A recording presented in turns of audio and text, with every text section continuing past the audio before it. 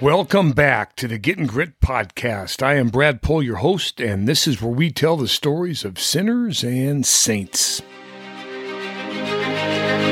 Bobby Angel writes, surfers, sailors, and fishermen alike know that one must be patient for the catch. One cannot manipulate the other into desiring the things of God. Every day we wake up and the Lord entrusts us with the most precious gift of creation, the human soul. Jesus began his ministry by picking up a scroll and reading Isaiah 61. The Spirit of the Lord is upon me to preach good news to the poor. He sent me to proclaim release of the captives and recovering sight to the blind, to set at liberty those who are oppressed, to proclaim the acceptable year of the Lord. And then he stopped mid-verse. He did not read the end of that verse. And the day of vengeance of our God. Rod Bennett writes in his book, These 12, perhaps the most startling statement concerning apostolic authority is, truly, truly, I say to you, he who believes in me will also do the works that I do, and greater works than these will he do, because I go to the Father. Peter and John healed a lame man. Peter raised a dead woman. The book of Acts also records that their miracles came in clusters, as did those of Christ. And the apostles gathered multitudes who were healed and cured from diseases. But did the apostles do greater works as Jesus proclaimed they would? The book of Acts records that people were healed by Peter's shadow and by a handkerchief blessed by Paul. But John Wesley makes the point, the greatest work of all was their commission. Go into all the world and preach the gospel. By the year AD 150, St. Justin Martyr tells us that the church had spread across the known world, and 100 years later, 20% of the entire Roman population was Christian. The 12 plus Paul were gone by the year 110, John being the last. But the passing down of the faith, as Paul told Timothy, what you have heard from me before many witnesses, entrust to faithful men, who will be able to teach others also.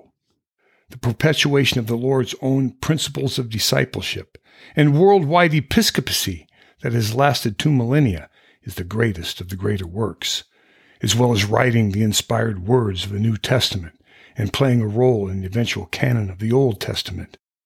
So what of their eventual end? There is pious legend, ancient histories, and a few solid facts about the actual sacrificial ends of the 12 plus Paul. The first to be lost was James, the elder brother of John. James had once asked the Lord for a seat at his right hand.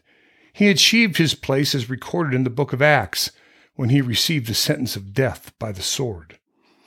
Peter helped found the church at Antioch, where believers were first called Christians, after which he took numerous missionary journeys before becoming the first bishop of Rome. Peter was crucified in Old Rome under Nero, choosing to hang upside down on the cross in AD 64. Paul, too, was martyred in Rome. Paul traveled over 20 years preaching in places from Antioch to Galatia, Ephesus, Macedonia, Corinth, and Rome. 13 of the 27 books in the New Testament are attributed to Paul.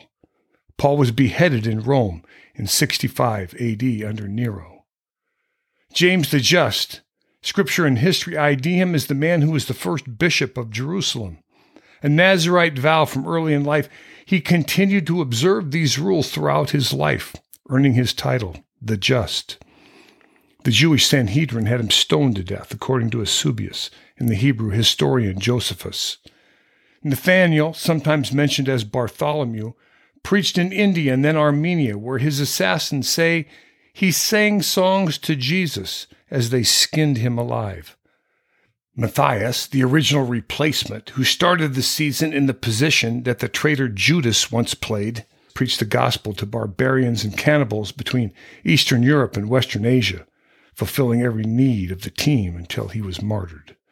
Matthew, the author of the gospel bearing his name, labored in Persia, Macedonia, and Syria, in the area around the Caspian Sea. He was martyred. Whether it was on the block, at the stake, or stoned to death by the Jews, it's impossible to be exact. Andrew planted the seeds of faith in Scythia, a region that corresponds to Poland, Ukraine, and southern Russia. His exact death is unclear. Jude Thaddeus, or Judas, the son of James, is said to have ministered in Samaria, Mesopotamia, and Libya. His exact death is also unknown. Simon the Zealot reached Britannia and Egypt. His story is muddled. The post-Acts movements of both Philip and Thomas are near impossible to trace. John, who was not much more than a teenager when he met Jesus, loyal to a fault, he stood at the foot of the cross, accepting Mary from the Lord.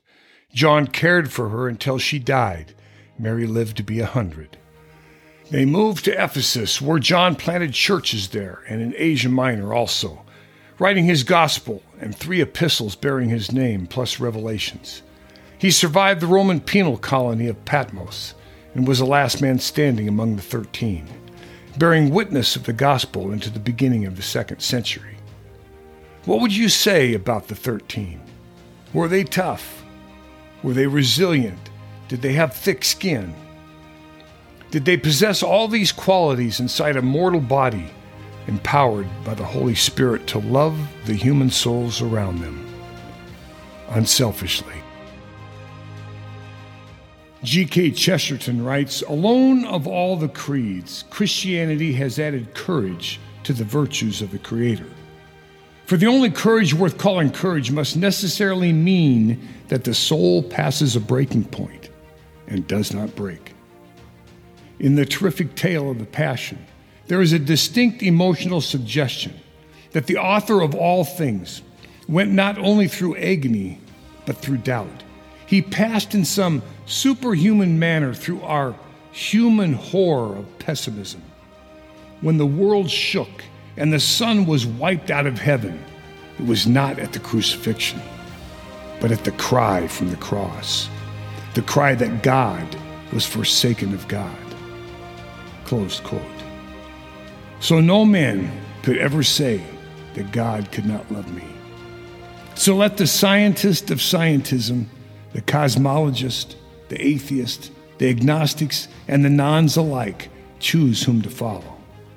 These 13, these original band of brothers, they will testify that you will find only one divinity that has ever uttered their isolation. God's grace is open to everyone. It's just not cheap. Ain't it so? This is Getting Grit signing off. Blessings to you all. Dominus Vobiscum.